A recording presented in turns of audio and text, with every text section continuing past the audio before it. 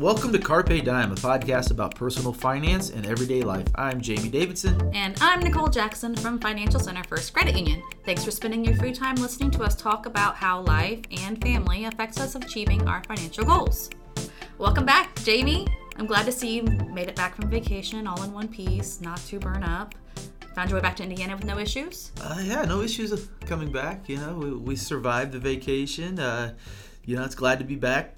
I guess you could say it's glad to be back. You know, it's always hard coming back from vacation. But we got away for about almost 2 weeks, which is not our norm. So as we're talking about today's topic, I want to put out there, I don't usually do a 2-week vacation. Got a good deal this year, so that's why I did it for 2 weeks. And I think maybe, I'm trying to figure out a way to get the credit union to pay for my vacation for research for this. Do you think that'll fly? Maybe. You have to get an invoice for that probably? Yeah. Did you keep all your receipts? I can find them. I'm sure. I'm sure they're somewhere. So as you can guess, today's topic is, we're going to talk about saving for vacation. Everybody wants to go on vacation. Everybody likes vacations. I love vacations. And the stressor part of the vacation is actually doing the research and the planning for. And it's kind of funny because my wife that's her favorite thing to do. I caught her doing it yesterday. I'm like, "What are you doing?" She's like, "What do you mean?" I'm like, "What are you doing?" Well, I'm looking at Disney. I'm like, well, we just got back from vacation. So time to go back. She's already planning. I, of course, just shake my head and walk out the room and grumble underneath my breath because I know it's not going to make a difference. So you did a little research, didn't you? Always. So what'd you find? Well, on average, a family of 4 will spend about $4,600 for one vacation each year. So that's a little over $1,000 per person. Then, of that, 40% of Americans are planning to take at least one vacation a year. Actually, 28% will take 3 or more. So 3 or more vacations per year. Wow. Yeah. And do we know, is this for all Americans or is it divided up? Well, actually, the people in southern states are twice as likely to vacation more as those in northern states. That's kind of funny, right? I'm thinking if I'm living in a southern state, it's warm most of the time. Why would I? Because we living in the north are like, I got to get someplace warm. Right. But they're closer to the beach, so I'm thinking that maybe it's easier to get to beach vacations. Closer, yeah. So you probably don't have to. Yeah, okay. That makes a little more sense. Not as much on gas. Yeah, so you'd like a 3-hour drive to the beach and stay in a couple nights. That's cool. Beats a 14-hour drive to try. Yes, it does. Wow. Those of you that do the 3, my household, we always do 1. Wife would do 3 or 4 if she could this year. This year so far, we've only done 1, so I'm sure I'm going to get hit with 1 here. Because she's starting to do her She's planning. working on it. Yeah.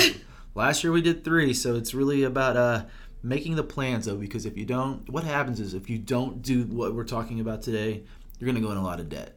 And a lot of times people do go on vacations and they get in debt, and it takes them forever to get out of debt. So that's really why we're talking about this today. So we're going to give you 5 easy steps for planning and enjoying your next vacation so you're not stressed out when you get home. Right, exactly. Nicole? Yeah.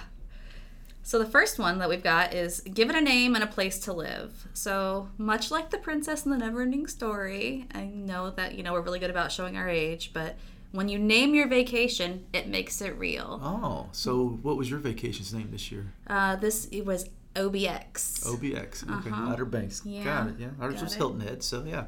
Hilton Head, put it up on the calendar. All right. So once you give it a name, one of the ways to plan for it is you can go to your credit union and open up a club account. Here at Financial Center, we have a few different accounts for vacations. We have one that you can set up for July or November. So if you're wanting to go, towards the fall or towards the summer, you keep the money. You can put it in that account. You can only touch it one time a year. If not, it rolls over into your savings account. So even if you don't go, you're still saving for it. It's a really good one. Another thing you might want to do if you do have that special account is have a direct deposit going from your checking account to that. It's much easier if you have it set up to directly go there when you don't see it, and then all of a sudden it adds up, and it's really a good thing. And then we also have a member choice club account that you can open up in. You can only touch it 3 times a year. So this is really good for you to start planning. So many times we go, oh, we're ready to go on vacation. Let's start planning. And we're about 4 or 6 weeks out. Next thing you know, we got to find the money. Right. So if we work on finding the money first, it makes it a little bit less stressful. Mm-hmm. And you can always set up your automatic transfers too, and within online banking. That way, if you kind of overestimate what you can do at a time, you can adjust it later. Right. Just to kind of keeps it flexible. Actually, believe it or not, I have another fact. When you write things down, it makes them real, and it sends a signal to your brain that you're serious about making something happen. So that's like making a promise to yourself. Actually, you're 42% more likely to achieve a goal when you write it down. Helps you narrow your focus, provide a short-term motivation, and it, gets you excited. Wow, I need to write down lose weight. I've tried that. I think there's more steps to that one. More steps to that one. Okay. Yeah. So, writing down where you're going. Okay. When you're going, and opening an account, like you said. Yeah, open up that dedicated savings account. And, you're going to have that conversation, too, so everybody's sort of on board, right? We talk about this in many of our classes. If one person's idea is champagne and caviar and the other one's light beer, you got to come up with something in the middle there because you're on two different extremes there. I think about when I was growing up, budget was tight. Our vacations was camping, tent camping. Right. So I don't tent camp anymore. It might be something from my childhood. I don't know. So, what you want to do when it comes to this, though, whether it is camping, whether it is going and staying at a 5-star hotel or going on a cruise or going to Disney World or Europe, is you want to set a savings goal. You need to make sure you sit down and you come up with a goal and how you're going to get there. Example is going to be if you plan on spending $5,000 on vacation, how are you going to get there? Are you going to use credit cards? Are you going to save every week? Are you going to save every month? Are you going to create, put that in that special savings account, which we suggested already? And you really need to think this through, which is going to lead you to the next thing you're going to talk about, Nicole, because it's really easy to say, $3,000, $4,000, $5,000, just throw it out there. But that doesn't really help, right? You got to really, you're going to talk about this here in a minute. Think of all the different things you're going to do on your vacation. You're going to have lodging. You're going to have food. If you're driving, you're going to have gas, dining out, whatever it is. Hey, are you going to rent jet skis? Are you going to go on the dolphin cruise? All those things. When my wife and daughter, when we used to go to Hilton Head, one thing we had to put in the budget was they wanted to go to the outlet mall. So, shopping, believe it or not, has to go in there as well. Example would be the average cost of a family of 4 in Disney is $6,000 to go on a Disney vacation. Sounds like a lot. So when we go to Disney, you pay for your room. We usually pay for our room and our tickets up front, right? Mm-hmm. And we used to do dining up front. And so what we would do is we'd set a dollar amount, which we'll talk a little bit more about here later on when we're talking after we go through and talk about our research, what that looks like. But it's really important to have that sort of in your mind what it looks like. Mm-hmm. Not only that, having the conversation with the family of what this looks like. Right. What's number 3? Number 3 is do some research. Plan to have fun.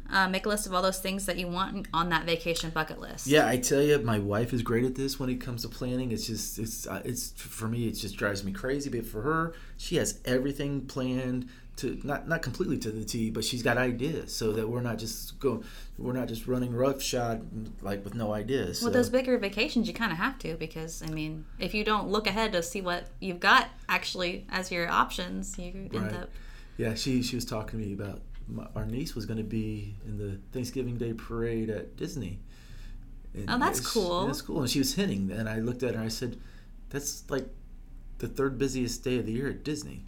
She goes, "Yeah." I go, "Sounds like a place I'd like to go." And she knew right then and there. That wasn't that I didn't want to go to Disney, but it's like, okay, research, right? There's certain days, not just with that, but other places as well. There's certain places you don't want to go during hurricane season, right? Another fun thing is you might want to find, or you may actually find, that wish list of things that you want to do is bigger than that budget that you're thinking about setting. So you might want to revisit your original plan and adjust what you're saving accordingly. Yeah, if you decide you need more money, it's time to save more, it's time to cut. I think, and I hate to keep beating on Disney World, but, are you going to pay the $250 to build a lightsaber? If you are, you gotta adjust that, right? Right. That's a lot of money for a toy, yes? It is. So yeah, make sure you're looking at that, and if you need to readjust, you do that. And then, bottom line, if your dream is too big for what you've got in a budget this year, you might need to, reschedule that big plan for next year. There's no harm in completely changing what your vision is and doing something that's a little bit closer home with a staycation and maybe giving yourself some more time to save. Wow. Because we as Americans love that idea, right? Yeah, nobody really wants to wait. We are so patient. We don't want everything instant right now. Instant gratification. So yeah, this is the time where you step back and you go, okay, this isn't really in the budget. I don't want to put this on a credit card. If I do put it on a credit card, I want to be able to pay it off before we go, right. before we're paying interest on it. So sometimes the answer is you have to adapt. And, going on vacation is going on vacation. We got to think about it that way. You're getting away with a family to spend some time together. Mm-hmm. That's really what it's all about. So sometimes the answer is, like I said, champagne and caviar or beer and pretzels. You got to think about those things. Number 4, you want to revisit your budget and assign some spending limits. So really what this means is you're going to have different categories. One is, so our last vacation we went on, and I think you too, when you guys went to Outer Banks this year, did you buy groceries? Yeah. So one's groceries because you're going to do some dining in the house, right? Right. So you got to have a grocery bill. And so, okay, the good news is this. We're not home that week, so we can sort of take that grocery bill and transfer it over, but you're usually going to find out it's a little more expensive when you're out of town, right? Because you're going to buy things you don't usually buy sometimes. Then you're going, okay, how are we going to go out and dine? So now you got your dining. How much is that going to be? We did a little research, and the average cost of eating out for 4 is $132 a day. Right. So that's... that could actually only be per meal, not necessarily even per day, because, that's where you are. Are we going to eat out every meal? Because if we are, it's going to cost a lot. Are we staying at a hotel? Are we staying at a condo? Are we staying at Airbnb? Adding that in there, finding out what the best price is for that. So you've got to, that's another part right there. Don't forget entertainment. Yeah. You're going to get there. You want to be entertained, right? What is entertainment? It's really funny because daughter just got back from Hilton Head with her boyfriend's family, and there was like 20 of them. They're like, this is the most boring vacation we've ever been on. And Abby says Hilton Head's great. Well, we go there to relax. So, but if you're a person that's going, that's not what you do on your vacations.